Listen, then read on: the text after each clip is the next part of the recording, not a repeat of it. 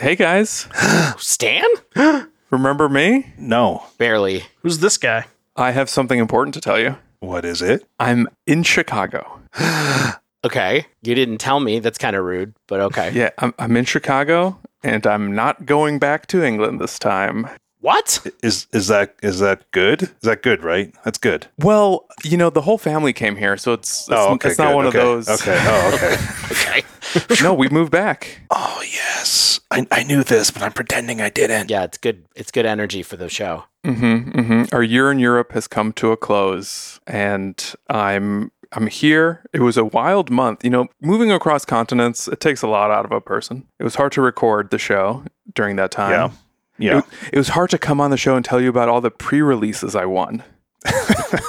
Those free packs. Stanislav, this is like the best news ever. We don't have to worry about weird scheduling coordination. I get to see you. Yeah. Now we have to figure out a way to tell Doom his services are no longer needed. Oh, wait. No. I'm not doing that. Last show? Mike's last show? 07's in the chat or whatever. I had a good run. I can't complain. Just kidding. It was a good year. What we realized this year is that we didn't need another Stan, but we needed our first Doom.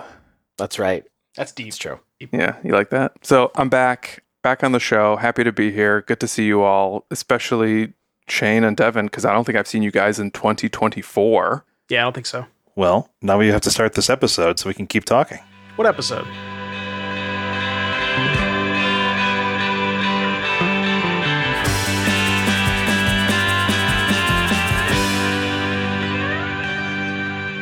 Hello and welcome to episode 262 of The Dive Down, a Magic the Gathering podcast focused on the latest decks, trends, and strategies for the casual spike. My name is Stanislav here in Chicago, and with me on the line from Denver, Colorado, it's the one and only Shane Beeps. Hi, Shane. Stanislav, my friend, back in. How does it feel to say in Chicago once again? Well, I'm lying because I'm in Skokie, but How's it feel to just be back helming the show?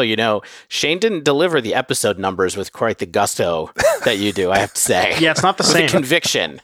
Yeah. Mm-hmm. Well, Shane hasn't done any open mics or any time on the stage. He doesn't know stage left from stage right.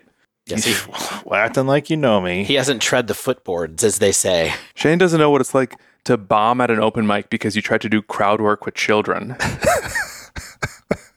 He just doesn't know. It was a bad idea. Crowd work. I did it. I did it. And you know what else I'm going to do? I'm going to introduce the Godfather, Dave Harbarger. Yep, it's me. We're here. I've also never done an open mic. I don't know if people believe that or not, but the number of open mics I've done in my life is 0. I feel like this is really good preparation for open mic, though. Like we've done 262 open mics at this point. If that open mic happens to be just making up stuff about Magic the Gathering, I think I could do okay. It's kind of like a closed mic, right? Yes, these are closed mics. We get retakes. Oh, good point. You know what I want to know? How many open mics has Devin O'Donnell, aka Doomwake, done? None. 0. I feel like you feel like you do well. I mean, you're basically a performer most of the day. Would you call that an open mic? I guess maybe you would. You can't do retakes like we get. We can't say Tanner, edit this retake when you're on stream. Well, I do that all the time. If I'm recording something for YouTube and something messes up, I'll just be like, okay, take 2. You know what I mean? So sure. Now Yeah. it doesn't translate that to the live feed, but yeah. So it's already clipped Devin, and shipped and all that stuff. Yeah, Devin, did you do like any kind of performance growing up that led you to want to be a streamer, or was this just kind of the love of Magic? Just random question, I guess. No, mostly just Magic. I mean, I grew up. You probably don't even know this, but I went to culinary school. I may have mentioned it before a couple times, but yeah, no, I was. Yeah, I definitely remember that. I was in restaurants for like 10 years before I moved to like a bank job, and then that got messed up with COVID, and now we're here. But no, it's mostly just love of Magic. Mostly, also the insane income I'm sure that Twitch provides you. Yeah, while we were grinding our teeth in mise en scène, Doomwake was grinding his knives on mise en place. Is that a quote from the bear? Only in my spec script. Uh-huh. I think they call that fanfic. Stan, I don't think it's a spec script. You know what? Mise en place, that's a joke for the culinary girlies. Devin I get gets it. I know what it is. Oh, if you don't know what a mise en place is, Not to Stan, the most like entry level 1 culinary phrase. I don't know if everybody here knows what mise en place is. You know who I'm pretty sure who knows what mise en place is? Heavy Play. Because Randy at Heavy Play has developed a new card gaming brand that'll improve your gameplay and your game day. And you know what? I do think of the way that you function when you have all of your things snapping together with Heavy Play. It's very mise en place. Am I right? We call it. We can call it Heavy Place, right? Honestly, it really is. Like I'm sure everyone does. I have like very precise places. I want my specific things to go. Speaking of places that specific things can go, Devin has a Heavy Play hat on his head. I told you the hat was too small. He's not wearing one. It is on his head. Well, also I have headphones on, so that'll, we'll leave it there though. It's fine. Yeah, it's great. It makes you look like you're literally 7 feet tall now in the video. It's like those 10-gallon hats, Yep, it's great. So their playmats, deck boxes, and card sleeves feature enhanced ergonomics, mobility, and protection. You know them, you love them. You attach dice, you bundle decks, you carry your playmat. It's all the ABCs in a single hand for your mise en place. Coming soon to your LGS or shop now at heavyplay.com. I saw the Heavy Play folks. It was 2 folks in the company, not the El Presidente, Randy, at RC Denver. Sweet booth. They were actually sponsoring a bunch of stuff. They sponsored the stream. They had like post-match interviews like set up, they had this whole like sofa thing set up where like Tan and Grace was talking to folks, and they were super nice. People were really into the product. Like I sent you all a photograph of the garbage can. It's just filled with boxes. With Heavy Play cardboard. That's awesome. So many packages from like the playmats and stuff. They busted out the purple on site. It arrived like Saturday afternoon, and I saw people like using the purple. The purple stuff is fly. It is so nice. I am ordering the deck box and the dice box for sure to go with my fresh new boring gray mat that I picked up as well. So perfect. All right. Well, if you want to get in there, yeah, if you want to buy it, Dave, I'm talking. You're talking now. You're talking. Heavyplay.com. The code is the DiveDown2024 for 10% off your first order. We got to start doing some Heavy Play giveaways just because we don't need more than one dice box per person. Like that's the beauty of the Heavy Play technology is that like once you have the one playmat and the one dice box, like it's so modular. I want to create a Frankenstein's monster, like a caterpillar. A cardboard centipede. Okay. We went interesting. There. Yeah. From mise en place to human centipedes, Heavy Play's got you covered. Okay. Stan, what do we think this episode is about this week? It's a jam-packed episode, to be honest. I think it is. Shane was on the floor of RC Denver. He's got a lot of data to report on, some experiences, some observations, and a ton of recap on who won, who did well, some emerging decks, and really the stories of the weekend. I think that's going to be the bulk of the episode. Can I tell you, one of the pieces of data we have to look at that people were nice enough to put together for us has percentages based off of 14,000 decks across 40 events. It's a lot of decks. Did you guys see that tweet? It was nice of them to do that for us. Yes. For the community, not for us specifically. But anyway. So we have Shane's recap corner, which is a big corner. It's an obtuse angle. Then Doom, Dave, and Stanislav, we played some decks on the internet. We're going to talk about those. I mean, I would say Dave did a lot of the work for the recap corner as well. This is going to be a tag team. Yeah. I can't wait. Just making things up about Magic. That's what I think. That's what we do. We are a podcast. Isn't that what we do every week? Yes, kind of. It's time to let people know. I'm entering my truth era. Your radical truth era? My radical truth era. God. Radical honesty. Wait till I see you guys in Chicago, because I have some feelings to share with all of you. The bottom line, Magic's in a little bit of a ruckus. Modern had a really wild weekend. Thank goodness. We're going to talk about a lot of different stuff. Yeah. All right, before all that, let's housekeep. Can I give some housekeeping right off the top? MagicCon Chicago is coming up imminently, and we have been talking for a long time about doing an event on Saturday night. And I just wanted to mention, I have decided where the event is. I'm telling you all on air now. We're going to be going to a place called District Brew Yards in the lovely West Loop, West Town area. It is a pay-as-you-go, like self-serve craft beer joint. Perfect. Do they give you those like little arcade credit cards? They give you credit cards. They have board games. They also have a place called Lily's Q inside it, which is a great Chicago barbecue place that you can order counter service from. And all of this means trying to keep things not complicated. It's a beautiful space, though. District Brew Yards. And here's my ask of everybody here. Sometimes we ask people stuff off the top of the show. People who are interested in coming, I want you to anybody who's interested, remember the divedown.com/Chicago. We have a web page up on our site right now. It is not in the navigation because I don't want people to find it randomly, but we have what we in the industry call an event landing page that I would love for you to go have a look at if you're willing. It is, again, the divedown.com/Chicago. If you go there, you can see the times that we're proposing to be there, the location of this place, and also there's a form there that you can fill out to let us know that you are interested in coming, which would be very helpful to us to know how many people are interested in coming. Please don't joke with us on this. I have a CAPTCHA set up, so no spammies, please. But I will need your email and name so that we can try to make sure you're a real person from this. So please, if you can't take a minute, just let us know that you're interested in coming. Again, District Brew Yards, Saturday the 24th. We're thinking 8 to 11 p.m. Probably goes without saying, 21 and up. This is a bar. Yeah. We have some younger listeners. We have some younger patrons. I think all of our patrons are at least age 20, but we've got some college friends. And unfortunately, this event is 21 and up. Yes. Yeah, I hung out with a listener who was like 2 months away from drinking legality age after Saturday at RC Denver. I will not out their name, but it was very funny. I was like, No doxing. "Oh, you can't drink. What's life like for you?" Yeah. I know. Healthier. So sorry, it is 21 up. Devin? And if for some reason you can't submit the form, please head over to twitch.tv/aspiring spike and let him know that you'll be there. Actually, what we we do want want Spike you to to do come, is, so.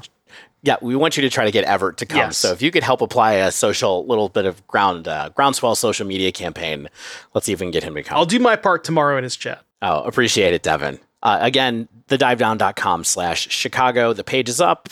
Info's up. Go check it out. Dave, always making sneaky websites when we're not looking. All right, so housekeeping Patreon edition. We actually have no new patrons or increased tiers to mention this week.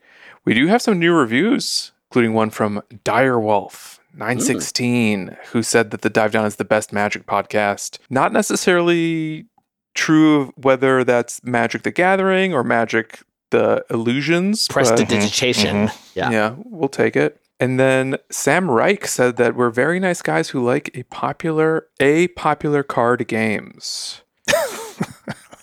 Which is true. I have dabbled in Pokemon. Shane's dabbled in Flesh and Blood. I play Doomwake. poker. I got Kind of Yu-Gi-Oh frequently. cards on my desk right now, so Nice. I was just going to say, Devin has the heart of the cards. David has an One time. ace up his sleeve. Yeah. And I also would like to recognize Sam Reich for saying, not annoying enough that I can't fall asleep during it.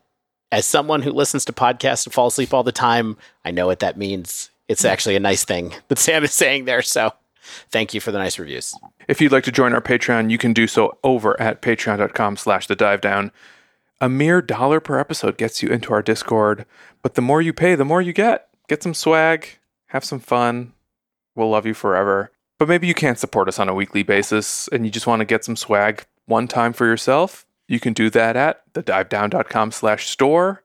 This one is in the navigation. You could just go to thedivedown.com, find the store that way, get some Dive Down branded swag for your head or other parts of your body, most major organs. You can also support us while playing Magic Online with Mana Traders using promo code THEDIVEDOWN_3YO. This one goes live or remains live through the end of February. If you aren't sure about what the current code is, just check the show notes of the most recent episode, and that'll always have the most recent Mana Traders code. But if you're signing up for Mana Traders in February, the promo code is THEDIVEDOWN_3YO. Y-O. House kept. It's kept. Okay, 16 minutes into the episode, we can start talking about Magic. We had things to cover this time. I have no regrets this time. No regret, zero. Yeah. I never do. I have no regrets for any of the content we make, Dave. All right. Own it, love it. But Dave, we have some modern upheaval this week, and I'm not talking about Thing in the Ice. Mm-hmm. Well, upheaval is actually legal, so you're talking about that card, right? I'm not talking about upheaval, legal and modern. But yeah, there's a bunch of stuff. Like, there was, we have Denver to talk about. There were so many events this weekend. There were RCs in Denver, Ottawa, Canada, and Yokohama, Japan. Now, we're not going to talk about all of these specifically, but like I mentioned earlier, we do have data that came out today, Monday. Today's Monday, that is inclusive of all of those events. I think I'm not sure if Yokohama was in actually, because it's not listed on the tweet that the data came with, but we have some notes about each one of them. But there is a lot of modern going on this weekend, and it was wild. Yeah, y'all. It was like, I don't know what happened. I will say, who knew that a 4-mana do-nothing enchantment would cause so much upheaval in so many different formats? I will say, Devin did. By the time we got done with our second spoiler app, Devin was kind of like, I think Leyline might actually be the best card in this set. I don't know if it's going to hold, but we'll see. Certainly, it was the card of the weekend. Splinter Twin. Splinter Twin. It is very Splinter Twinny. And also, Shane was there. In Denver, there. At least. Yeah. How was it, Shane? It was good. It was good to be able to drive from my home and not have to stay in a hotel, all that good stuff. The event seemed like it was ran well. I mean, I was not playing in anything, but I didn't see anything that looked particularly concerning. But there was, the usual vendors, cosplayers, artists. The prize wall seemed like it was reasonably priced, which I appreciate. I sold some high value cards to vendors for, basically TCG low. I was happy with that. Saw some familiar faces. I missed some people, the people I found out were there after the fact. I'm like, why didn't I see Gabe Maxon? Where was Spider Space? I should have said hi. I didn't see him. But there were 1,331 players in this Denver RC. And Dave, like you were saying, this tournament this tournament was a consequence of things blowing up everywhere, but I feel like this was definitely impacted by the new, fresh face of the format. And tell me about this. Yeah, it was definitely Violent Outburst's fault. No, I mean, Leyline of the Guild Pack's new fault. card, Violent Outburst. Yeah, everyone's favorite new Nephilim. So let's talk about the meta. Nephilim are what? Are those the multicolored things like that? Is that Nephilim? Four color cards from Ravnica, yeah. Okay, I don't remember those. I'm going to look up the Nephilim, the one that's not green.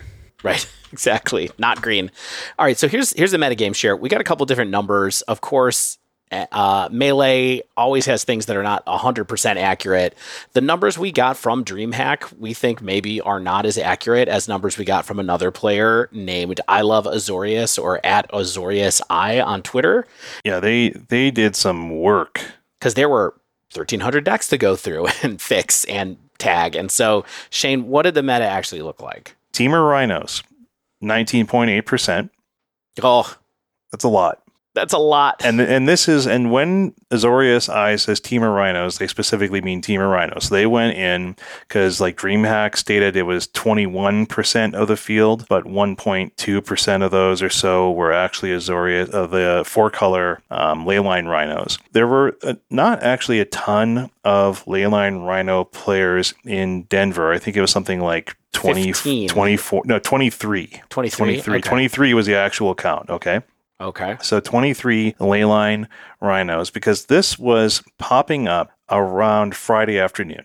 So I was on site and I see a tweet from Jessie Robkin, who was in Denver, and she was like, hey, I'm looking for the following cards. And I was like, I have all of these except for the Leyline of the guild packs. And so we actually came across each other. I was like, Jessie, what's up? And I was like, I have all those cards looking for. She's like, yeah, people are trying to pivot to this Leyline Rhino 4-color build because it seems like it's busted. Yeah, and it also came up from some prelims, either on Wednesday or Thursday on Moto, is where there started to be a little bit of conversation in the Discord about that as well, saying, oh, these people are going 4-0 with Leyline in Rhinos, because going into this event, I think a lot of people thought that the deck that was really priced to move was Domain Zoo with Leyline in it. It was getting more popular. It was popping up in prelims and other stuff like that. And there was starting to be a lot more hype around that suddenly. And then all of a sudden, Thursday afternoon, like you said, Friday afternoon, we're talking about it in Rhinos, which, Yeah, I can't remember the exact first person who forwarded with it, but I think there were 2 or 3 different forums on Thursday, and it was somebody who tweeted about it saying this deck is broken, somebody who forwarded with it, and then I think, like you said, it just kind of blew up from there. So how do we want to talk about this? So I did a little write-up about what's going on in this deck. If you haven't seen it, I think you probably have seen it right now, but what the difference is between, I mean, essentially what we're talking about here is 4-color Rhinos, which is similar in principle in some ways to the 4-color list that was popular, last year or the year before, that was really prompted by Leyline binding essentially becoming an option for a deck like Rhinos to run as removal if you need it. And so people were playing that deck at different points in time. Of course, there was like Yo Rhinos with like the Yorian build that also had white in it at different points in time. But what we're really talking about here is a package that essentially is for Leyline of the Guild Pact, for Leyline binding, and for Scion of Draco, which also figure very prominently into Domain Zoo right now. And what's replaced between the 4-color Rhinos builds and the traditional teamer ones, or the more traditional teamer ones, is main deck Tishana's Tidebinder's kind of not there. Murktide Region's kind of not in those lists. And Flame of Menor is not really in those lists anymore either. There's also a couple other very important cards that are missing, such as Dead Gone and Lorwyn Revealed. Lorien Revealed, I saw you mention this later in the notes, and this is definitely not standard. Like the ones that were in Denver all had Lorien Revealed, and then I did see some of the lists that you were looking at where they removed Lorien Revealed, and I'm like, what are you doing? Like that seems bonkers to me. Yeah. But I didn't notice it in the ones that I was looking at either. Okay. Dead Gone, I didn't notice if it was gone or not, but if you say so, I totally believe you. No, it's dead. It's not that's gone. A bunch of... Yeah, it's dead. Dead, not gone. And of course, those are a lot of the sort of utility cards being removed from the deck. Kind of. It's like extra threats, tempo card into Shauna's Tidebinder, Flame of Menor is your kind of like multi-purpose glue, and then Dead Gone is a piece of cheap interaction. Some of that's being replaced by binding, and then your cheap threat that's replacing it is Scion. One thing I will say about them cutting Dead Gone is if you have Leyline and you don't really need the Dead Gone as much, because if you open on Leyline, any fetch land, shock land will just let you cast a turn 1 Leyline binding. So you have that 1 mana interaction if you're willing to mulligan to Leyline. Yeah. Yeah. And that was always true of 4-color Rhinos. They're always cutting Dead Gone, or frequently cutting Dead Gone for binding. Yeah. Because it's just a better removal spell. And so I spent some time playing Zoo. We can talk about that later. But that's the story of what this deck is right now. It was certainly a big news story. I don't know where we want to go from here in the overall story of the tournament, Shane, but what do you think? Well, we have the rest of the metagame to talk about. Okay. We just diverged immediately into Rhino talk, which I'm fine with, by the way. Stands back, baby. Yeah. So that's the hype deck. It was only 1.2% of the room. So 24 people, not blowing the doors off in terms of percentage being there. We will talk about win percentage of the deck overall later on. Be prepared. It's good. The rest of the tournament, Golgari Yawgmoth, 12.2%.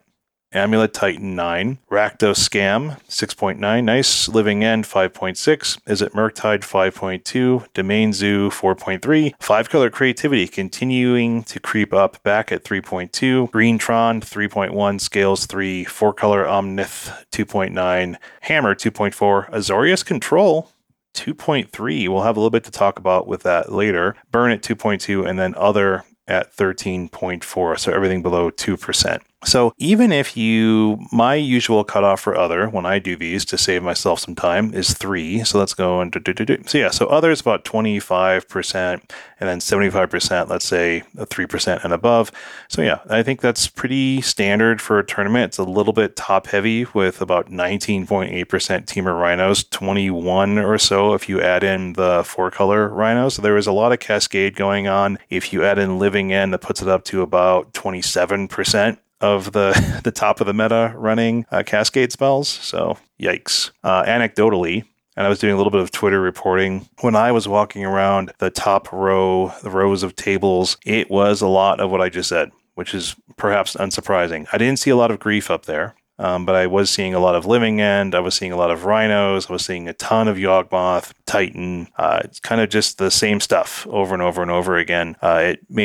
It felt like modern until we got deeper in the tournament. I think we saw a few things float to the top. We'll talk about that in a second. And of course, the presence of the 4-color Rhino decks and the Domain Zoo being a little bit more interesting this tournament, I think were kind of the biggest stories for sure. So thankfully, again, to Azorius Eye, we have some win rates.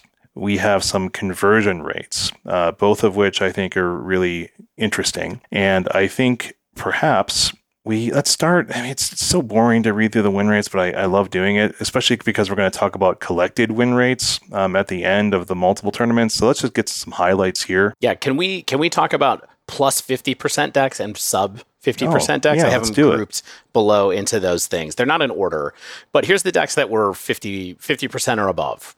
We have Yawgmoth at essentially 51%, Living End at 54.5%, Murktide, I wrote in all caps, at 51.7%. Oh man, it's like it won the RC. First time I saw Murktide. Domain Zoo, 52.8%. Creativity, 54.5%. Omnath, 50.3%. Titan, 50.1%. And then, of course, smaller samples. We need to talk about two decks that stand out on the lower end, and that's Azorius Control at 53% and 4-color Rhinos at 56.65% win rate, the highest win rate of any of the decks listed on Azorius Eye's table. Thoughts? It's not bad. 56.65 seems good. Yeah, I would assume that a lot of those 4-color Rhinos players probably opened on Leyline plus Scion a lot.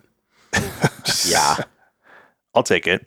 I mean, I think the things that are interesting about Denver particularly, like I said, I think we have like a 40-odd multi-event matrix to go over later. I think the story of Denver, I think, is, hey, creativity is pretty good in the meta right now, and people who play creativity likely know what they're doing. Domain Zoo is definitely no slouch. I think being like nearly 53% for what is essentially like a creature just zoo, like a swing in and attack and have stubborn denial is like your counterspell is surprisingly good. Living End.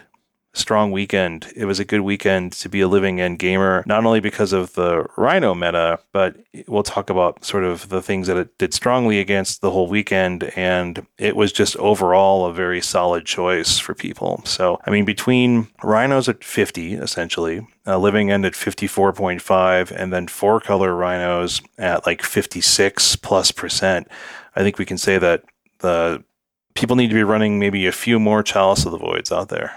Maybe 2 Treat to Fairies. One thing that stands out to me, just mentioning this about the Murktide win rate, is the only thing we needed to go from 49% to 51% was that one Scryland. It's the big difference. Yes. Mm-hmm. Hey, I saw these samples that were like breaking the Rhinos decks along like the axis of how many Surveil lands they ran. Yeah, that was really interesting. I feel very weird about it. But basically it showed that people with 0 or 1 Scryland had like a 5% lower win rate than people with 2 or 3 Scrylands. That just shows their level of dedication to Magic. They picked up the Surveil lands. I feel like it's probably closer to that than it is these things making that big of a difference. I can't imagine they make a 5% difference in win rate for a deck. That would be shocking, to be honest. No, they Surveil, they don't shock you. Yeah, nailed it. So I played one league with a Rhino deck in preparation for this episode, and it was my first time playing with Surveil lands in Modern. And Devin, you had made a comment either on the last episode or the one before that, where even just having that one Surveil land almost feels like having an extra draw, just because of the card filtering it provides. And I think that feels so true, and it almost makes that 5% jump make sense, because Rhinos being this deck that just lives off the top of the library so often, being able to like even get one bad card out of the way just like gets you closer to that Violent Outburst or Chartless Agent, or gets you closer to like whatever the one piece of interaction you need to get out of a sticky situation. So maybe in a format that says Razor's Edge is Modern, where like every card matters so much, getting a bad card out of the way to draw a good card a turn sooner actually is the difference maker, and that big of a jump in win percentage.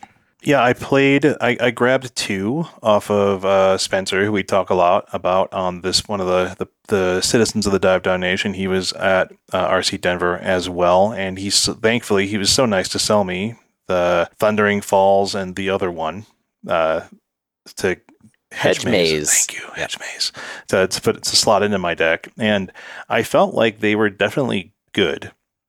But I was telling you this, Stan, and Dave, I think too, is that it's one more thing that made Rhinos feel even slightly more challenging to play, because it adds yet another small decision. Like, I feel like Rhinos has actually gotten a little bit more challenging to play with the addition of things that make it better, like Lorien Revealed, like Tidebinder, like the Surveil lands and things like that, where you have to make more decisions about when you play things and how you sequence your lands, and if you're going to get a tap land, and do you want to stay open for interaction and things like that. And that really it just added a little bit to the complexity for me, where it's like, do I surveil now? Do I need to save it for like a later surveil? And I think it's one of those things you have to learn how to play with again a little bit. Yeah, one thing for me, like when I noticed playing them, the most important thing they did for me was it almost feels like they increased the range of keepable hands.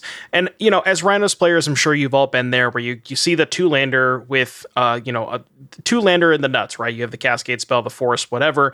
And now with those Surveil lands, you're so much more likely to hit that 3rd land, which means, if I see a hand with 2 fetches, I'm 100% keeping. I don't care what the rest of the cards are. So, yeah, just like it feels like it increases the range of hands that you're keeping, which in turn makes the pitch spells better, because every mulligan the pitch spells get worse. Yeah, totally makes sense. Do we want to talk about gameplay of these decks right now, or do you want to save it for after the meta breakdown? Let's just save a little bit. Let's just save it. All right. So let's talk sub 50% decks then real quick. This is a list of decks that is starting to become more familiar, I think, unfortunately, in some ways. So Team of Rhinos was just below 50%. However, when you're 19.8, 20% of the field, you're going to start to get mirror matches. This is not controlled for mirror, so you're going to start to have regress towards 50%, kind of regardless of how good the deck does sometimes when it gets that big. So there's probably a little bit of artificial weight on that number, downward pressure on that number. And then Scam, Scales, Tron, Burn, Hammer. That's your decks that did worse than 50%. They were all between 50 or 45 and 49% win rates. And that's quickly becoming tier 2 of Modern, I guess, or maybe even tier 3. Look at that, honestly, Merfolk at this point. Whew. That's yeah, tough. the Merfolk is on the list as 37%. 13 players brought it. That is tough. How does that doesn't make sense to me, because the conversion rate of Merfolk was actually like 25% of the pilots, nearly 30% of the pilots. So maybe it was just top heavy and everyone else just did terribly with it. Yeah, maybe there was like 1 or 2 people that did well, and then, the other 6 people just 0-2 dropped or something. Or 0-4 dropped, I guess. So, all right. So that's the overall win rates, and then conversion rates. Shane, since you were talking about it, sure. What do you think about the difference between conversion rate and win rate? Like, what do you think that this teaches us that win rate doesn't?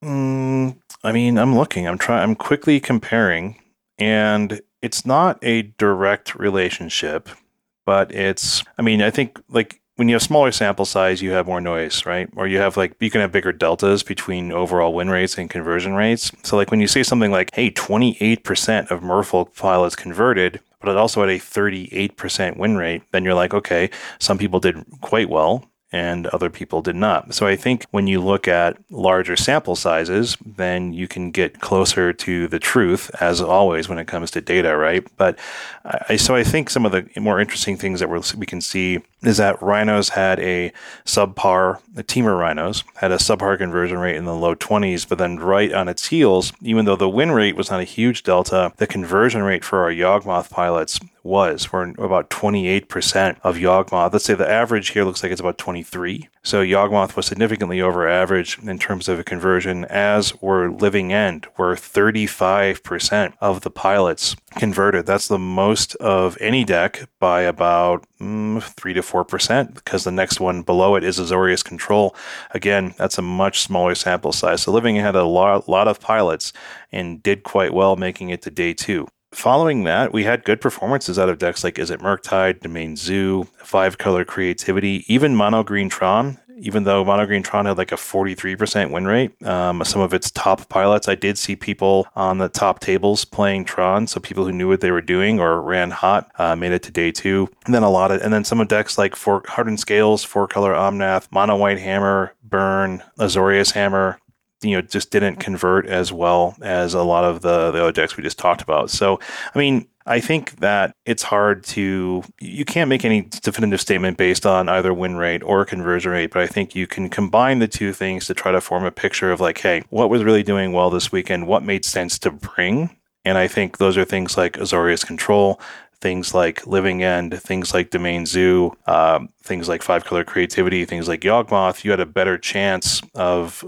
spiking the tournament, it seems like. One quick thing, I'm going to go on, maybe this is a bit of a hot take, and maybe I'm going on a soapbox here, but I wonder if Rhinos and Yawgmoth are the number 1 and number 2 played decks, and you have Rhinos below average on conversion rate and Yawgmoth above average, do you think that the Yawgmoth pilots figured out the Rhinos matchup?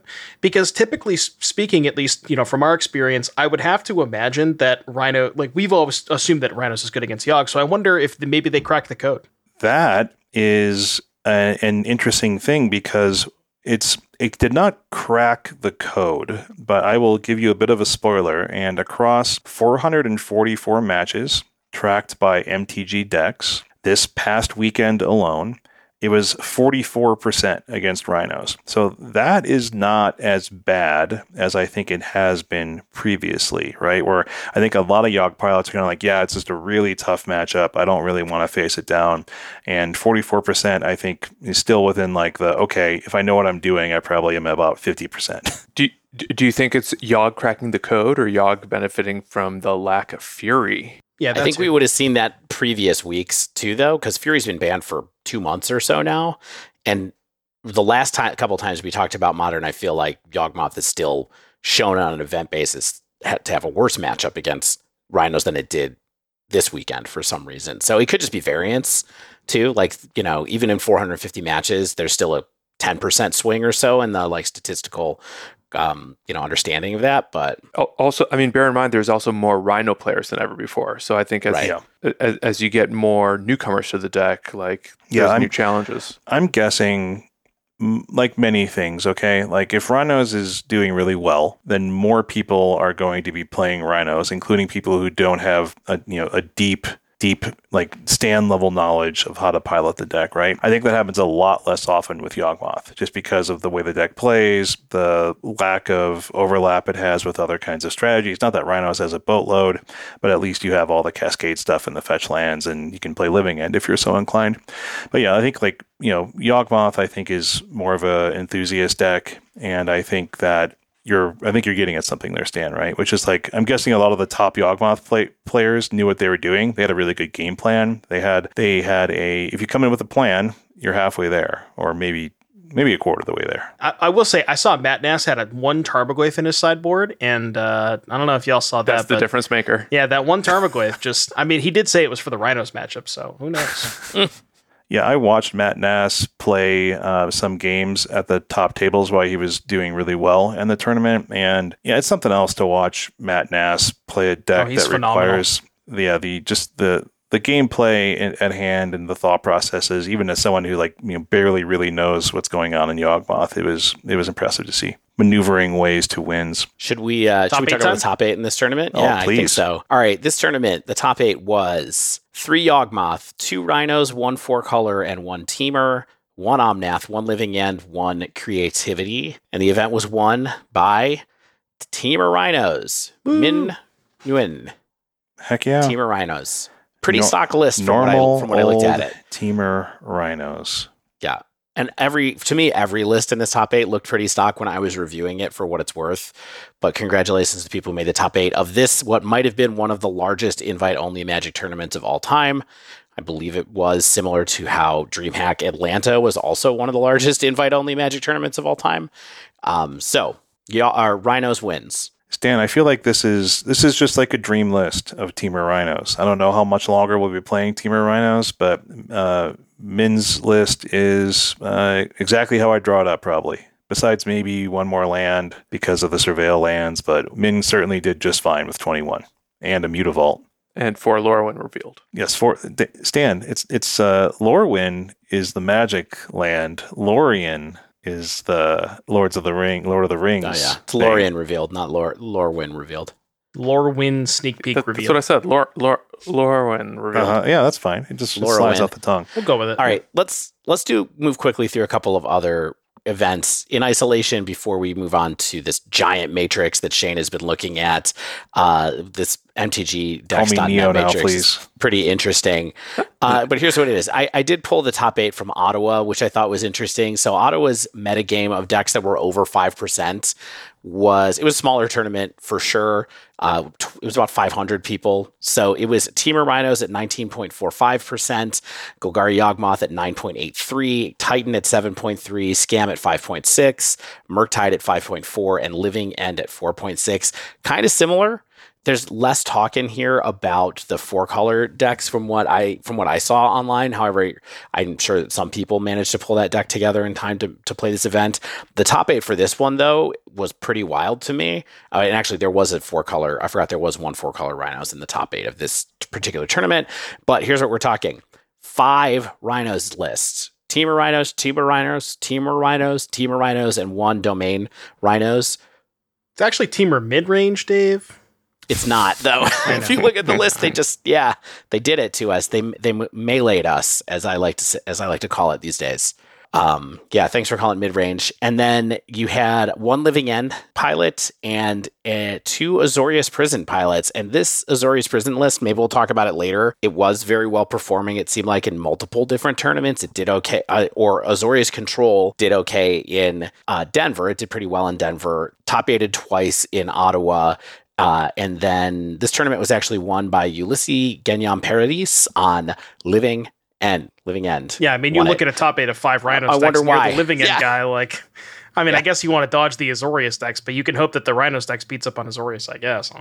Yeah. The Azorius list, I think, are worth people taking a look at. I'll just give you the top line of it. It's got, why am I still even forgetting your face? Narset. It's got Narset Days Undoing in it. Yeah, so it's like, wow, where is that coming out, and why is that applicable now, like doing well suddenly, or blue-white control style decks doing well suddenly? Maybe we'll have some words about it a little later on. Yeah, I mean, I think the answer is main deck Chalice of the Voids and counter spells. Yes, and to go along with that as well, Yokohama, I couldn't find a top 8 earlier when I was putting these notes together. It's probably out there somewhere now, but Yokohama was also won by Living End. Whoa. So we have Teamer Rhinos, Living End, and Living End as the winners of the RCs this I have weekend. the link right here if you want me to, run it down real quick. Yeah, you want to do the top 8? Top 8, we have so we got Rhinos, Living End, Esper Reanimator. That's kind of cool. Gorios Vengeance. Rhinos, Scam, Rhinos, Living End, Amulet. So that would be 3 Rhinos, Living End, Esper, Scam, 2 Living End, and an Amulet. Stan, Doom, do you like the world that we're living in here? It's Cascade's world and we're enjoying it? Or are we just afraid of running into Living End now? I don't know. Devin, you go first. I mean, it kind of is what it is. I mean, as a fellow Rhino aficionado, like I'll keep playing the deck as long as they let me keep playing it. I just got to add some more Living End sideboard cards.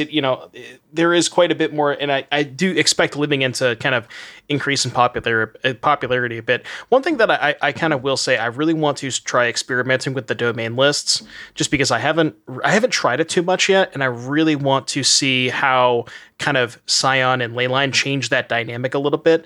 It almost feels like it makes it a little bit more high variance, which is, for a Rhinos mirror that's already has quite a bit of variance involved in it. If one person opens Leyline Scion, it seems pretty hard to beat that. So we'll have to see how that shakes out. But I mean, I don't mind it for the most part. I mean, you played that this weekend, right, Stanislav? I can't wait to hear what you have to say about it. Yeah, Rainbow Rhinos. It was definitely a good league for me. What's odd is I feel like Rhinos and Cascade decks in general are not that hard to hate out. That's what it feels like, right? Whenever you're facing something down. Yeah, there's so many hate cards. How many games have we lost of just a Chalice that we just could not find the piece that answers it? And I don't know. It's odd to me that maybe we're not seeing more of that. And I wonder if it's because just a lot of people who would be playing other decks and trying to beat Rhinos are just picking up Rhinos right now. And it's just like, deck is linear. It makes a lot of sense. It's fun to play. Let's just stompy.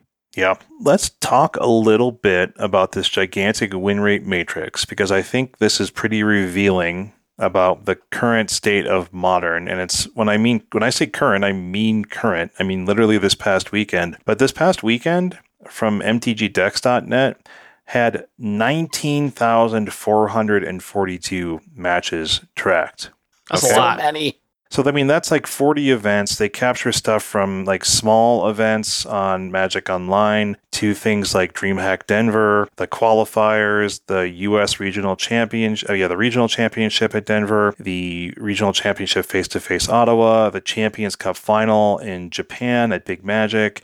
There's the, online challenges and prelims and things like that. So there's a lot of Magic to digest here, 40 random events total, but so much data. And if you look at the performance, I'm going to go popularity down this list. Most played decks this weekend, talk about their win rates, and then I looked at their win rate matrix and kind of tried to give 1 to 2 sentence summaries about what's going on with these decks right now. So Teamer Rhinos was 51%.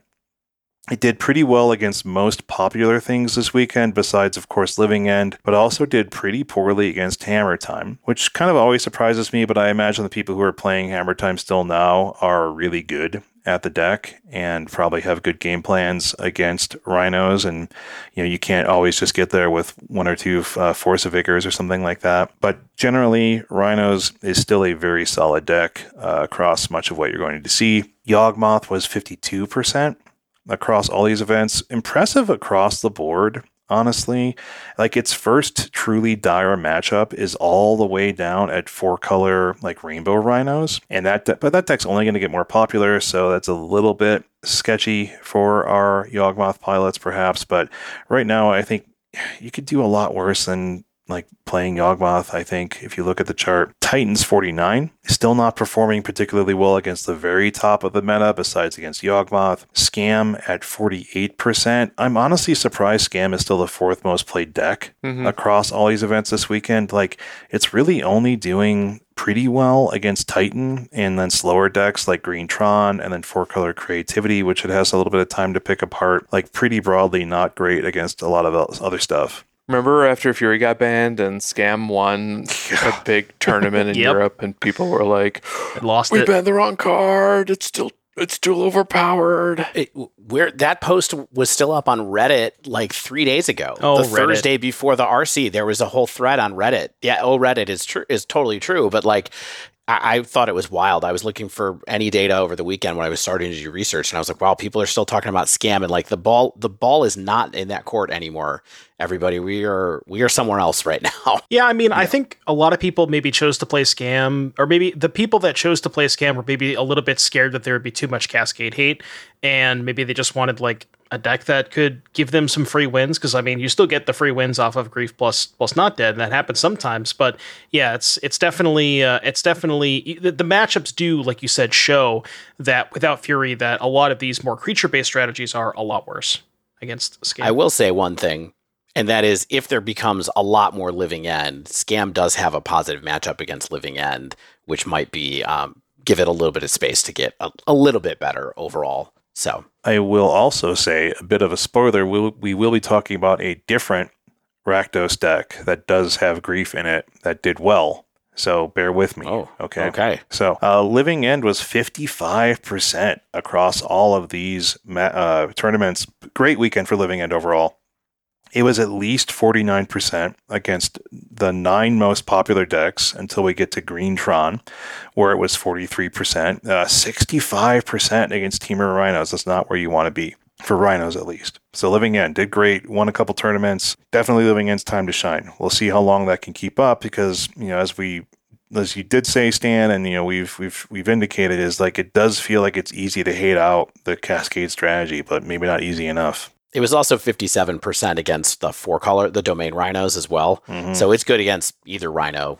Yeah, if anything, Living End's arguably easier to hate out than it is Rhinos because it doesn't have as good of a backup plan as Rhinos does. So interesting to see how much graveyard hate people are going to start packing in the coming weeks. And then you have to play the mirror match, which just seems miserable. I know Caleb, who was in for the RC, played Living End, and I came across them playing mirror match.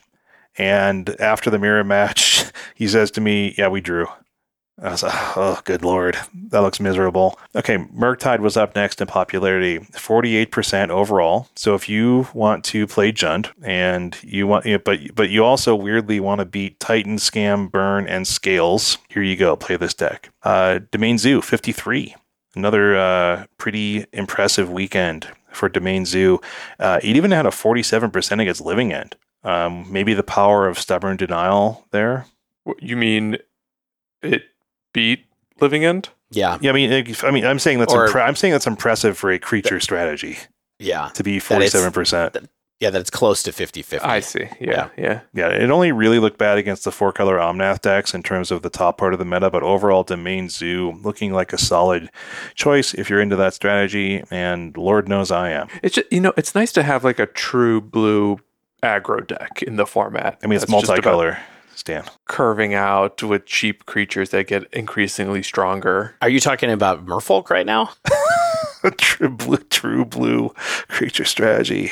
It's good to be back. Good to be back, y'all. For what it's worth, I'm happy that I bought my Scion of Dracos and Territorial Kavu last week before all this happened. Did you get your ley lines last week? You got to get those too. Nope. Did not, Devin. I have one. I definitely was glad my ear was to the ground on Friday because I was just like, okay, let's find a seller with like 50,000 sales on TCG that had 4 because I don't have to deal with them like backing out. They're not going to bother doing it. And so, yeah, I've got 4 on the way. But yeah, I agree, Stan. I'm all about just having turn things sideways, have them be like 5/5s for 2 mana. I'm all for it.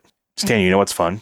Tishana's Tidebinder can respond to the attack trigger of Territorial Kavu and turn it into a 0/0. Good to know. Yeah, that was sweet. That it can. The real problem is I had Grant. They are a judge next to me, and I'm like, Grant, does this do what I want? Yes, it does, but not if they remove it with it because it looks at all the state-based actions at the same time. So they had, of course, Tribal Flames. So Ripperino.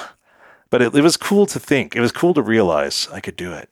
But keep that in mind, gamers. Hammers was 50%. Still looking pretty rough out there for Hammer Time, honestly, especially with the popular decks in the meta. It has some not amazing, there's just like enough not amazing stuff going on for it, and some pretty bad ones. Makes it feel pretty dicey to bring Hammer out. But I mean, if you can get to 50%, maybe you're good enough to spike the tournament. 4-color Omnath, 53%. Solid weekend for Sir Omnath. Like, it looks like a pretty solid pick across the metagame. Some really strong matchups against, like, Is It Murktide, Domain Zoo, and Hammer. So yeah, I mean, Omnath, it's never a deck I want to face down. It seems like it's positioned well enough. Like, have you been facing down Stanislav, Doom, Dave? Have you seen 4-color Omnath and hated every second of your life? I haven't seen it a lot. What's that 8% though? That's like sticking out like a sore thumb. Scroll up a little bit. I gotta see in what 13 matches. It is Tron.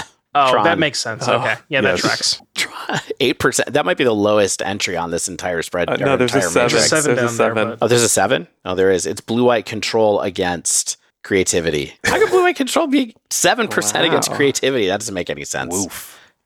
No, I Yeah. haven't been seeing a lot of Omnath, thankfully. Yeah. I haven't been playing a lot of Modern, It feels like it's lurking. unfortunately. It's lurking beneath the surface. We're waiting to still be good. Speaking of things that are lurking beneath the surface and aren't good, sad to say, Greentron is it's at 44%. It's probably time to put this deck down, y'all. Like, unless your LGS just loves 4-color Omnath decks and Living End, like, you're not going to do super well, I don't think, in any tournament. And then It's also 48% against Cascade, 47% against Yawgmoth, 20% against Titan, and 30% against Evoke. That is it's bad. It's bad. bad. It's bad news. That's a lot of decks. You know, as the kids would say, the best time to put down Tron was 2 months ago. The second best time to put down Tron is now. Yeah, I Yep. mean, I've hung up the Karns, sadly, for probably forever. I mean, there's always something that can come back, but we'll see. We've got Burn at 43. Yeah, Burn at 43%. Four color creativity 52. And interesting. What happened to creativity? It felt like it did really well in Denver, and then you look at this aggregate, and it's 51%, and it's not great against Temur or Yawgmoth or Rakdos. It's just pretty good against Titan. So, like, I don't know what's going on here with creativity. I think it's like leaning hard on its performances against like overall against like Amulet, Hammer, Four Color Omnath, and Scales. I think that's kind of where it's trying to like bread its butter or whatever. I don't know what butter its bread. Yeah, maybe. I don't know. Yeah, I don't know either. I played against creativity online, and I was like, oh no, this deck is, I mean, it's a continuation from last week and the last couple of large modern tournaments. Creativity has been popping up, but I played against it on Zoo, and I was like, oh, this deck is back, and look, their Archons just kill everything. Yeah, it's like the only way to get rid of a Scion. So the problem with creativity is like it's really, really hard to resolve a 4-mana sorcery in Modern right now. There's Stubborn Denials, Spell Pierces, Fluster Storms, Force Negations. There's so many things that are preventing that from happening. So, I mean, it kind of makes sense. Like you said, it's preying on the non-blue decks for sure. It does have a proactive game plan. It's good enough against those decks, but yeah, interesting. And then our final sort of popular deck in the meta is Scales. It was 51% across all these tournaments. Strikes and Gutters here as well. It had like, a horde like 15, 16% against Amulet Titan. So not great. It's strong against some things, weaker against others. That's not the kind of deck that I love bringing to tournaments personally. One, because it's hard in Scales, it's hard to play. But two, it's because, you don't want to have to dodge that many matchups. You know what I mean? And so those are the win rates from decks like we know and maybe kind of love, and a pretty decent sample size to work from for a lot of these. And it's all very contemporary. Like I know to be like, okay, this could have been from 3 months ago because this is just from this weekend. But then after that, there are some really interesting up and comers that I'm sure you all have noticed. First off is Azorius Control, like 56% across 361 matches. It did really well against the top decks besides Hammer, where it was like 30%, but only across 10 matches. Like, so the data we have here indicates that it was doing really well against the expected meta, but then falls off against the deeper field, which is honestly, you're probably fine being there, right? Like, it was like 73% against Temur Rhinos. It was 72% against Living End. That's the glory of being able to run main deck hate, like Teferi 3, like potentially Chalice of the Void. You can sideboard really strongly against them as well. Yeah, it's kind of miserable. Like I saw LSV play against Azorius Control in round 7 of the main event. The matchup just looked miserable, as you would expect. Yeah, for what it's worth. What was Luis playing? Was Luis on? Oh, he was on. He was on Rainbow Domain Rhinos. Yeah. So we're looking at Gabriel Maxon's list from DreamHack Denver, which is 10K, not the 10K. Oh, it's just the 10K. Yeah. Okay. Yeah. So it was Sunday's event. Okay, thank you. Yeah, he went 6-0-2, top 16, and it doesn't have the Narset lock that we were talking about. It's more just a one-ring control list with 2 Chalice of the Void main. It's got Supreme Verdict. It's got Teferi 3, like we said. It's playing Leyline Binding, of course, and Prismatic Ending. And so it's just kind of like counter spells and removal deck. But anything that can run Chalice of the Void and be able to exploit it main is probably in a pretty decent spot at the moment, and Blue-White Control can certainly fit that bill. Yeah, Blue-White is such a weird one to me. Like you said, you're at 74, 75 against the Cascade decks, then you're about a coin flipper less against Yawgmoth, Rakdos, and Titan.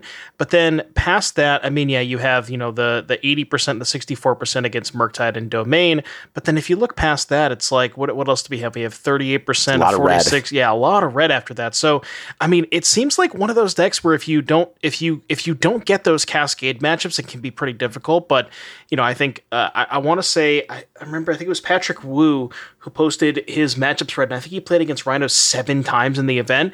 And sure, yeah, if you play with Blue-White Control, if you play against Rhinos 7 times, yeah, you're probably going to top 8. Yeah. Why can't more decks play at least one Chalice main right now? What's stopping Murktide from doing that? There's a lot of 1-mana spells. Well, they just do it for 0, though. Oh, yes. Yeah. There's that thing. Yeah. Too much air? I mean, they have Bobble, I guess. I don't know if that matters. Yeah. I mean, I think it's definitely a sideboard card, right? And that's the main thing, I think, is that like sideboard, a lot of people have some Chalices. They have some EEs. They play them on 0. This deck just has the game one chance, where it's like, okay, I drew one of my 2 chalices, and I have a lot of ways to prevent you from killing me while I draw to them and get my pieces of fate. Like, this deck has Teferi 3, it has Supreme Verdict, it has Chalice of the Void, and those are all tools that I don't really want to be facing down very much. Counter spells, things like that, Force of Negation. I will say this deck too, if you look at it, I think one thing, Stan, that might help with Chalice specifically is this deck also has no 1-drops. Right. So the only 1-drop that it has is in its sideboard. It's Stern Scolding. And so, yes, we're talking about playing it mostly as anti-cascade tech at 0, but having access main deck to a card that you can also play against 1-drops. Like, for example, you can play it on 1 against Murktide if you are game 1 against Murktide and then side it out. So it's not as much of a liability in this deck to have it, because you can have it be effective against maybe 1 tick higher than maybe other decks are able to. Speaking of Chalice of the Void, I found this tweet from, I believe it was Jeff. I don't remember the exact name, but it's at Rhythmic on Twitter. And they posted the most played cards from the event. And even as a sideboard card, well, I guess in Blue-White Control's case, main deck card, but Chalice of the Void was the 11th most played card in the entire event. So. Oh, wow. Yeah. Yeah, that was the list where like Violent Outburst is like the 5th most played card or something like that. Yeah, right? Outburst like is in the top 10. Outburst and Shardless were 8 and 9, so it's like, Yeah. Yeah. Surprise. I just think back to the days of Faithless Looting as at Phoenix, where we started seeing a lot of decks playing a main deck, Surgical, and Phoenix decks were doing it because it was a free spell that was good against the mirror, but it was just popping up everywhere. And if we're looking at Chalice or Engineered Explosives for that matter as these like free hate cards that can have some utility elsewhere, I just don't think we should wave off that as a possible way to experiment in this metagame. And maybe the reason we're not seeing more of that experimentation is because there isn't that much modern play actually happening this season. And we had the timing of this tournament was at a period where just, unless you're practicing for something like this, you don't have as much incentive to play modern as other times of the year. Because it's not the RCQ format, you mean? Exactly. Yeah. Yeah. Could be. And it's not on Arena. Yeah. All right. what else do we have? Yeah. here? What else is on the up and comers list? Well, we talked about 4-color Rhinos, right? And I think, what did we say? Like a 57% win rate in Denver? Well, get this, y'all. Across the whole weekend, it's at like 62% across 320-ish tracked matches. And the error bars are still pretty impressive. Like, you'd say, okay, well, could it be a 45% deck? But the error bars are between 55 and 66, meaning the lowest number the data indicates that this deck sort of performed this weekend would still be a top tier modern deck.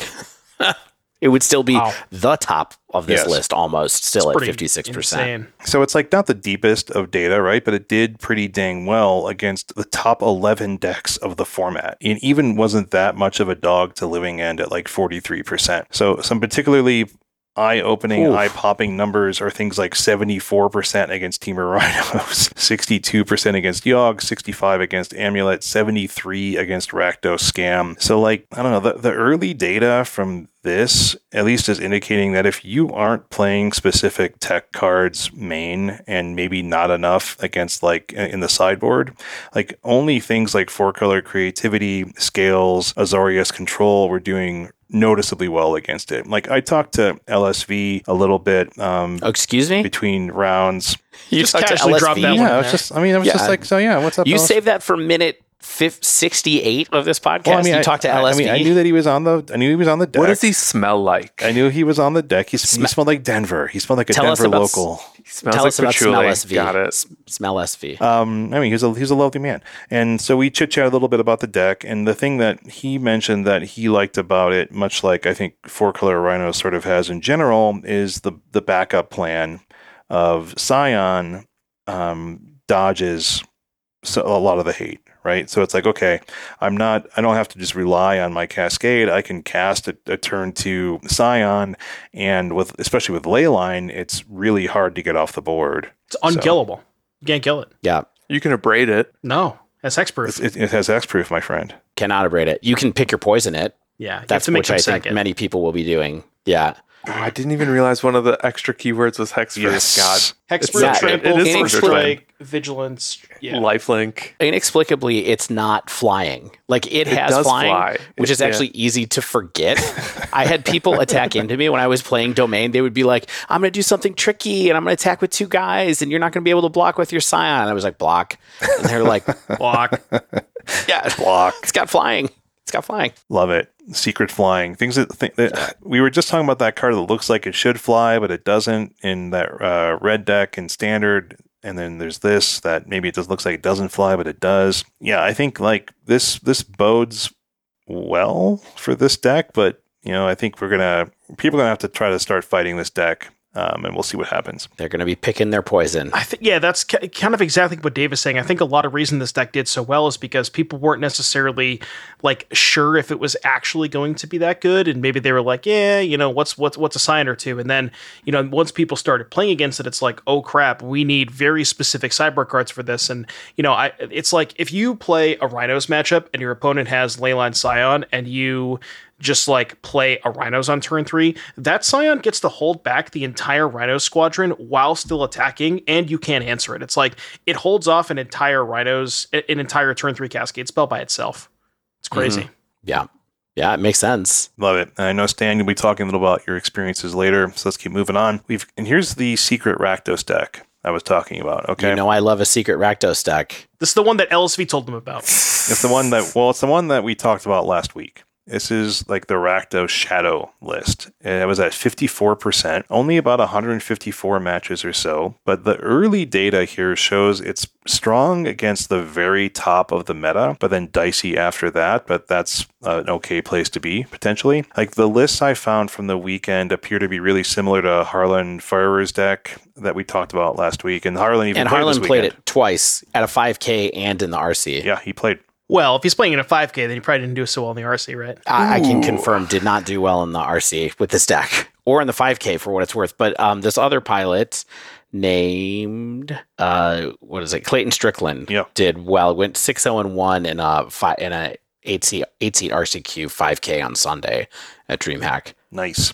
So yeah, this is the deck that somehow gets by with running Stalactite Stalker. I talked to Dave Shields from Jerry's podcast. I can't call it Jerry's podcast. I told Dave, I was like, Dave, it's the Jerry and Dave podcast. You're on it. I appreciate your efforts. And he said wait. It's pronounced Jerry, but it's spelled with a G. Jerry.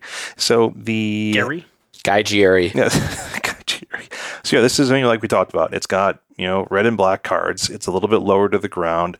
It has 4 grief and 4 not dead after all, and that's it in terms of that package. But it has, removal. It has Thoughtseize. It has 1-drops. It has 2-drops. It has Inti. It has Dothy. It's a little bit more aggressive compared to maybe the slower scam decks that are still playing stuff like Shieldred as a top end. So this is just trying to get in there, and apparently Stalactite's testing well enough that they aren't cutting it.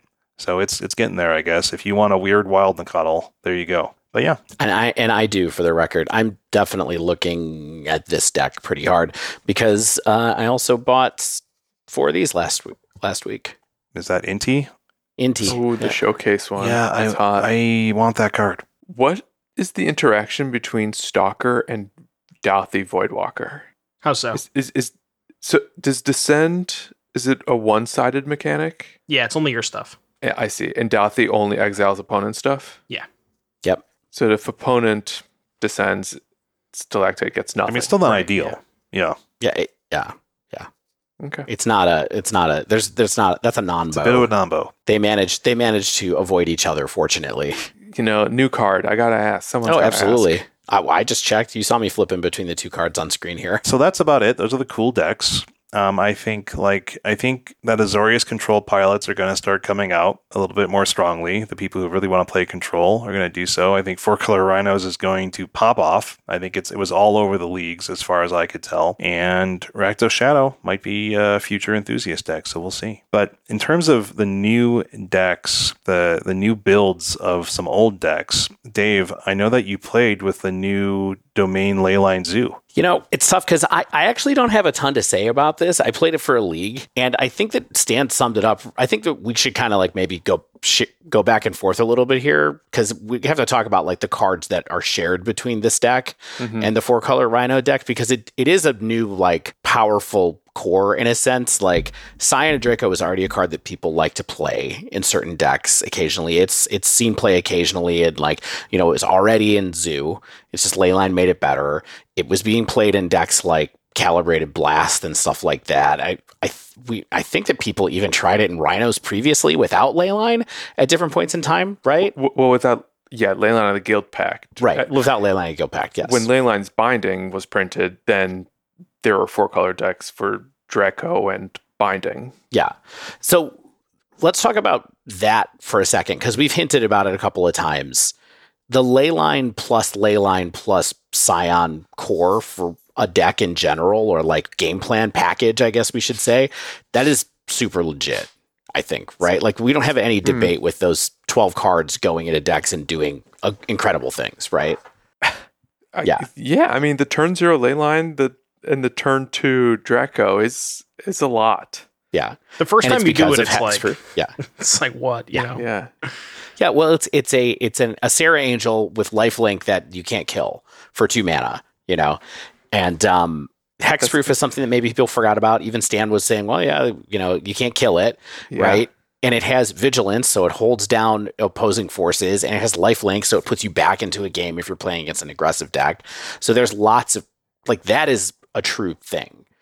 I think that beyond that, like Zoo is a super interesting deck because it gets to play cheap counter magic, but I don't think it's a very different deck other than just like turn creatures sideways and attack, be kind of tempo-ish, have a couple, like make sure you're playing your spots. I mean, it's essentially a burn deck. Like the matches that I won, I killed people with, I closed games out with Tribal Flame.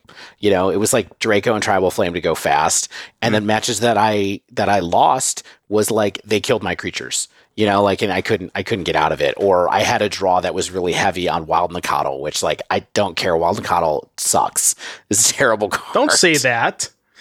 You know what's really funny about this deck? Because I didn't even write this down, but I did play a little bit with the Domain Zoo deck, not the Rhinos deck. But one thing that I noticed about Leyline, and maybe you guys can attest to this, it is kind of like night and day when you just never have to fetch.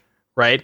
And a lot of times with the Zoo deck, because you have to fetch shock for a 1-drop, fetch shock for the Kavu on 2, you're typically starting games at, somewhere between 16 and 14 life.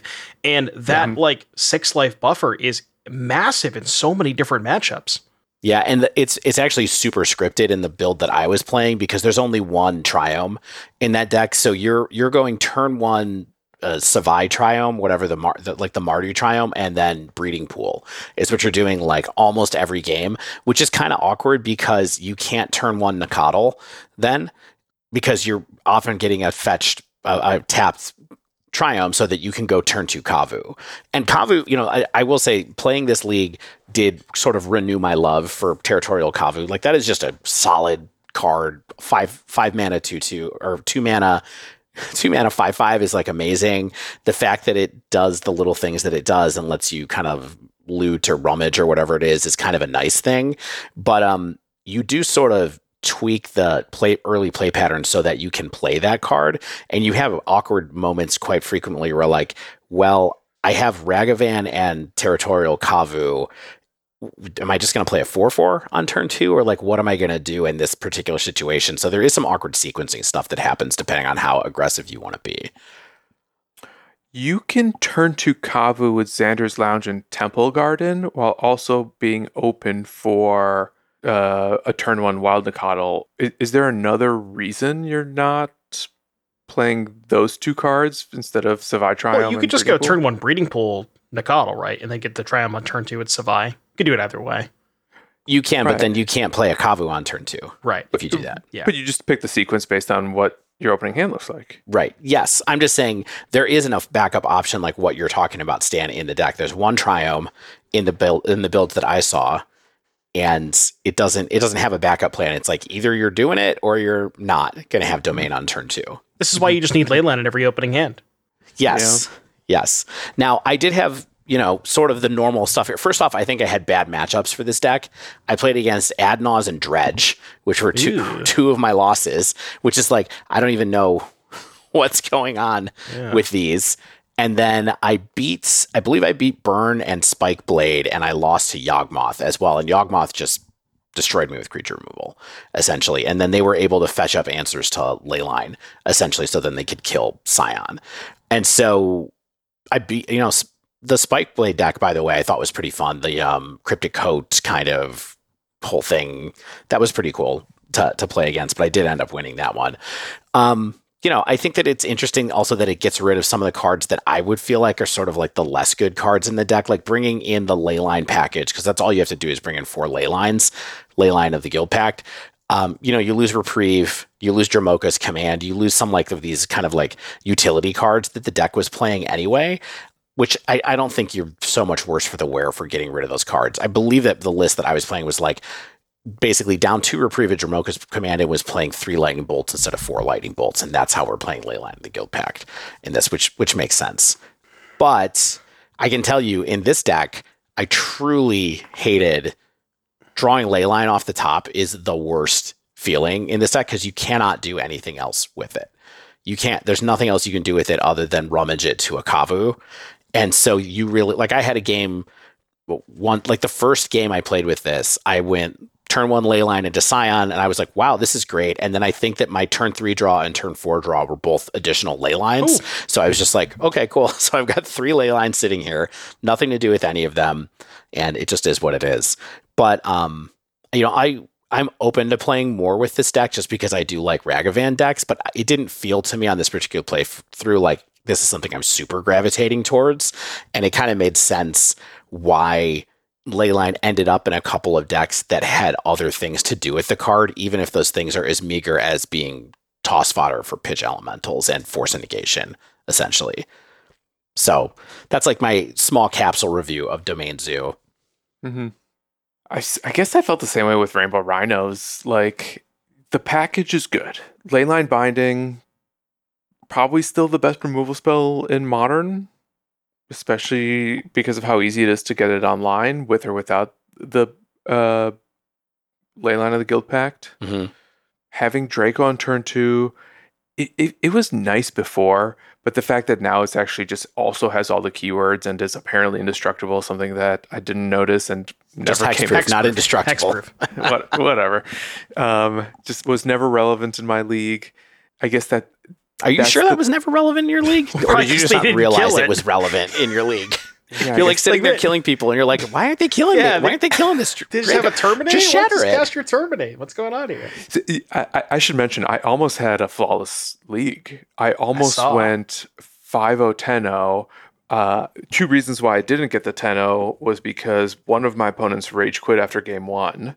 And I also lost a match to Amulet Titan that was just like teched out against me like crazy. They were playing Storm's Wraths to like wipe the board. But regardless, I was playing a weird version, I guess. Like, I did not have Lorien revealed, and I didn't pick the deck totally arbitrarily. I found one that did well in, I think, one of the challenges. So maybe it was just a pilot was experimenting and did well, and maybe that sort of speaks to the power of the new package, because I actually did feel like I missed Lorien revealed, and it made it a lot harder for me to get to 3 and 4 mana, especially. Granted, having Leyline plus Scion, you don't need to get to 4 mana, right? Because those 2 cards are very good. But I had one match, probably against the Titan match, where they removed the Leyline, and that did feel like a little bit of a setback. And of course, as you pointed out, Dave, with Zoo, like drawing the Leyline and not having a way to cast it, like, is super annoying. And yes, Rhinos has the backup of pitching it to force a negation or subtlety, but that doesn't always come up. No. The life gain was awesome. Like, the lifelink of Scion, of course, but the fact that just having the turn 1 Leyline and not having to crack fetches was really important, because you can hold back your fetches if you kept a 2-lander. And to what Devin pointed out earlier, like, maybe you fetch 1 card to just surveil away a non-land if you need to get to 3 mana. Like, that felt really cool. playing 4-color also opens up your sideboard. I think that's noteworthy as well. Like, I love having access to Teferi against the Temur mirrors. I love having access to Teferi against Living End, and theoretically, it's good against Azori's control if you're paired against them. The list that you copied, Stan, did it happen to have any copies of Draenith Magistrate on the sideboard? Because I have seen people do that before as the Cascade. Like, you just cut your Rhinos and Cascade into Draenith against Living End. It did not. It's another option that you could explore with 4-color, too. Yeah. My zoo list had it in the sideboard. For what it was worth, it was interesting. The other thing that I wanted to mention too about the 4-color Rhinos deck is the list that won. There was a 10K at the DreamHack on, I think it was Sunday or something, and the list that won that was Rainbow Rhinos, but they had 4 Territorial Kavu in the sideboard. So if everybody is loading up on Chalices, you just swap the Footfalls for Kavus, and you say, "Nice Chalice, here's a 5/5." Fascinating. Yeah. Wow. I mean, we have seen those Cascade Zoo lists before. Remember, where it was just like, oh, we're gonna Shardless Agent into Territorial Kavu or Ragavan. Yep. You know, that's I cool. think I mean, I think if I'm being honest with myself, like I did really well in this league, oddly effortlessly, and I don't think I gave the deck enough credit in that outcome, because I was just like, what is this ley line really doing for me here? As I was just like 2-0ing opponents left and right. Yeah. And there's another turn 2 Draco. That doesn't seem that good. Seems fine. It does it a lot. There must be a little correlation. Why don't they just kill my Scion? Behind the... Yeah. Well, it's got first strike. Like, it just always wins combat. This is amazing. Yeah. Yeah, I will say, like, the package is really strong. I think it's going to be a really important package to look out for in Modern, and like Pick Your Poison or other cards are going to have to find a way to like either interact or get around it. And maybe it's because the specific version I was playing was missing Lorien Revealed that this feeling I'm going to refer to felt extra heightened, but it still just felt like the deck was untuned. It felt like the one I was playing somehow just like found this really powerful package of 12 rainbow cards, plus your powerful package of 10 Cascade cards, because you also had 2 Ardent Plea. And then everything around that didn't make perfect, elegant sense. Like, you still had some Force Negations, but you didn't have any Tidebinders, you didn't have any Dead Gone, you didn't have any Murkties or other cards that I was just so used to playing that if this deck lives on, I don't think the version that we saw this weekend is necessarily going to be the final version. And that's probably going to be even scarier if we're also being honest. Like, just because if Leyline plus Scion is Splinter Twin and we find a way to make it even like sharper and more efficient, you know, maybe Leyline is the real problem. Honestly, now that we're having this conversation, I kind of want to try Leyline plus Scion in Living End, right? Where they load up on a bunch of graveyard heat, you just have a turn 2 unkillable 4/4. Like, seems pretty good. The juke. Surprise. Yeah. Do it, Devin. I dare you. My Spired Riverwinders have hexproof now, or whatever that card is. Striped Riverwinders. Yeah. So there is a weird interaction between Leyline and Blood Moon. Yeah, timestamps, right? Yeah, Yes. whichever comes down Except for last basics, is the right? the one that supersedes, except for basics. I did get into this like kind of awkward situation though, where I'm against Amulet, I have Magus of the Moon in hand, I'm fetching basics. I did have the turn 0 Leyline, and maybe I'm just siding incorrectly. Like, maybe you're not supposed to keep Leylines and Dracos and Blood Moons. It felt weird taking them out because like having either angle seems pretty important, but I think that's just something to keep in mind. Like, if you're fetching basics and then you draw a late Leyline, it's just pitch fodder if you can find something to pitch with. Yeah, which especially post-board, you have a lot more of the pitch cards because you want to bring in Force of Vigor, you have the subtleties, so on and so forth. So Yeah. I like it. Yeah, I don't know. Deck was good. I feel bad. I sold my Scions last year to someone who was building Zoo, and Same. even though I got it, I got him cheap, and I sold them in the black. Not as much dollary dues as I could have made if I held on to them. But who's playing Modern these days in this economy? True. Outside of That's a good Denver question. and Ottawa and in Yokohama. one part of Japan. Outside of the Yeah. past hour and a half that we spent talking about it.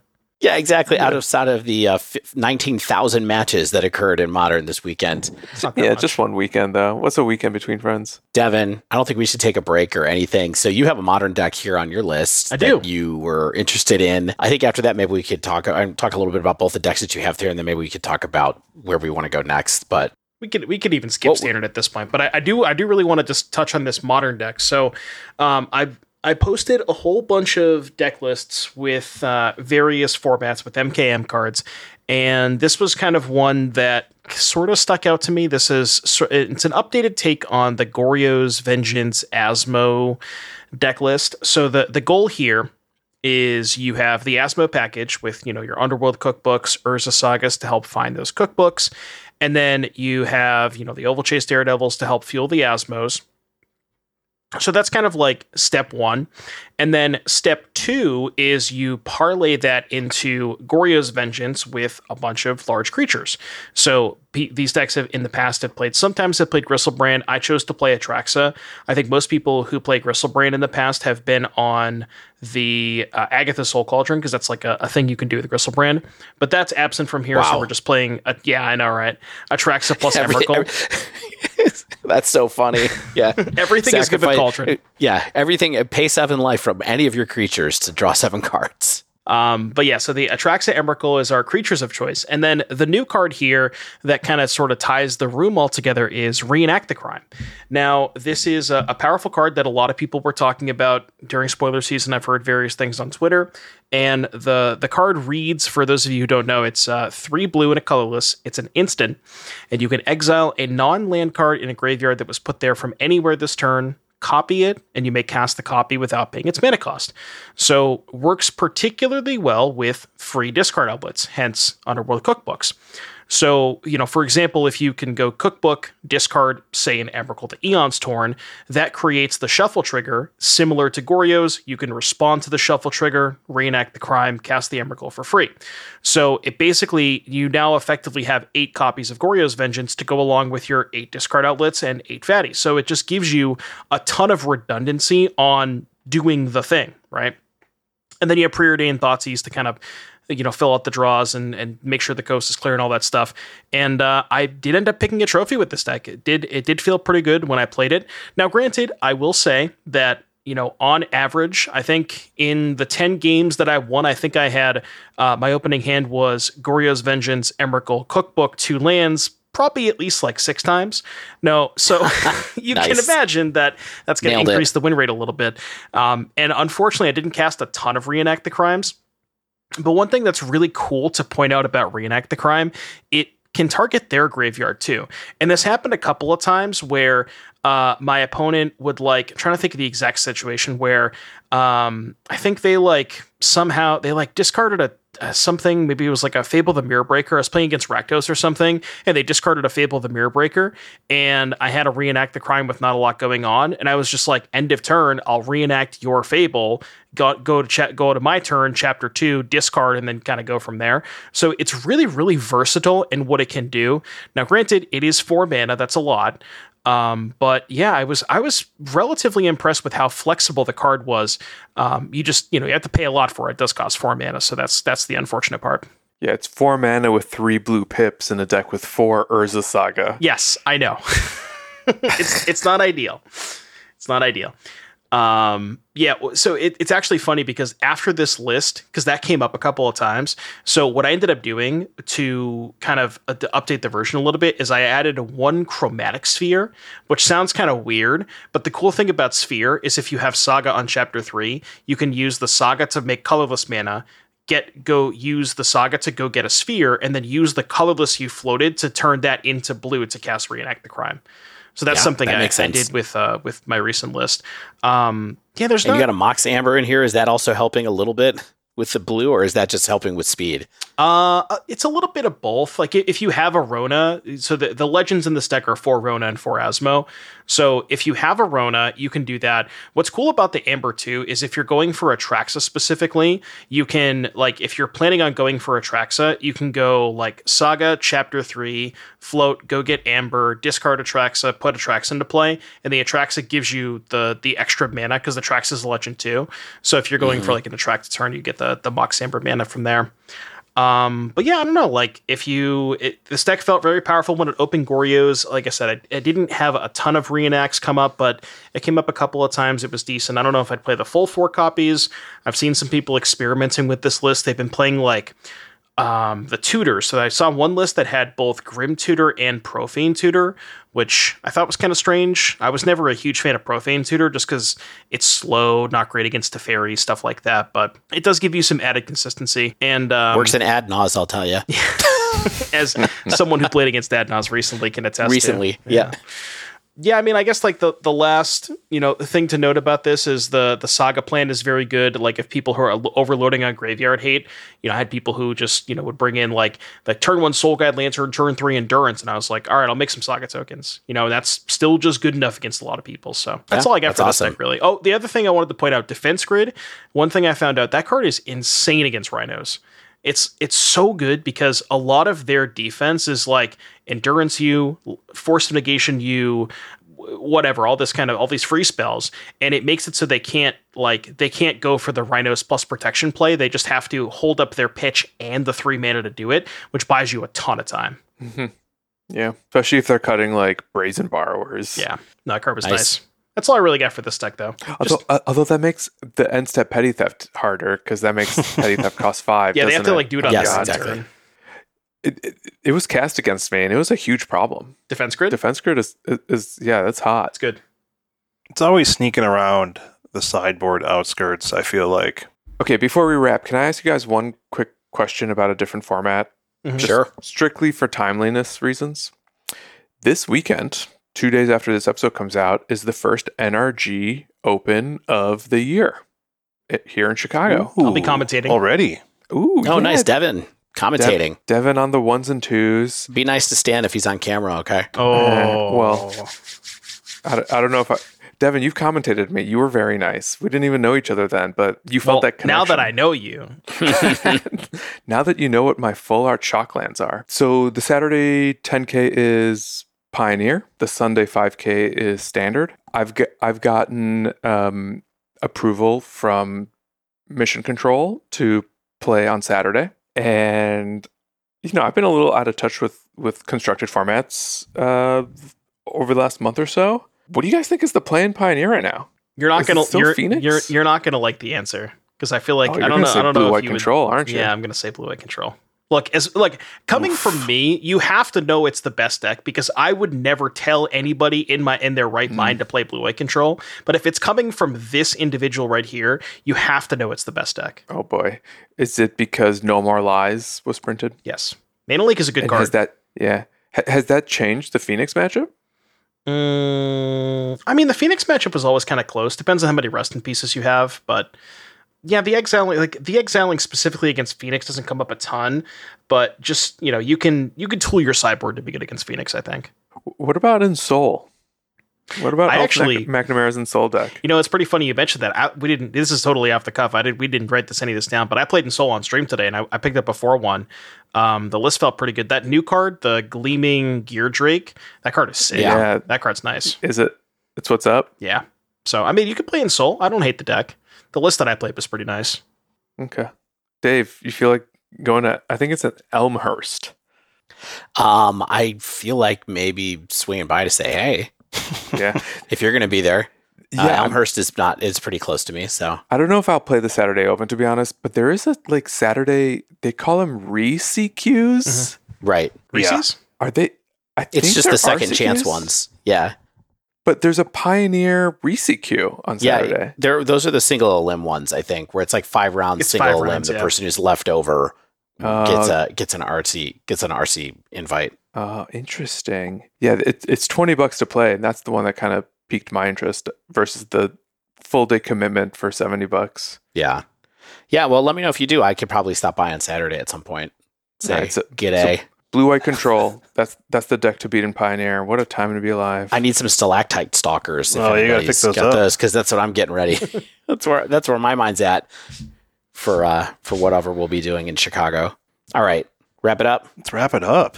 I've really loved hearing you guys wrap the episodes. I prefer that you do it today instead of me. Okay. Well, that wraps up this week's show. If you have not yet, Stanislav, it's good to have you back, by the way. Oh, it's good to be back. I missed you all. If you have not subscribed to the podcast, feel free to do so. You get those latest episodes as soon as they come out. If you want to leave us a rating and review on Apple Podcasts, we appreciate that. Feel free to engage on Spotify. You want to submit a question to us or reach out to us, tweet us at The Dive Down or email thedivedown@gmail.com. If you want to support the show, feel free to join the Patreon at patreon.com/thedivedown. Check out the store at thedivedown.com/store. If you're going to be in Chicago, you want to hang out with us, go to thedivedown.com/Chicago? Divedown.com, thedivedown.com/Chicago All right. to RSVP.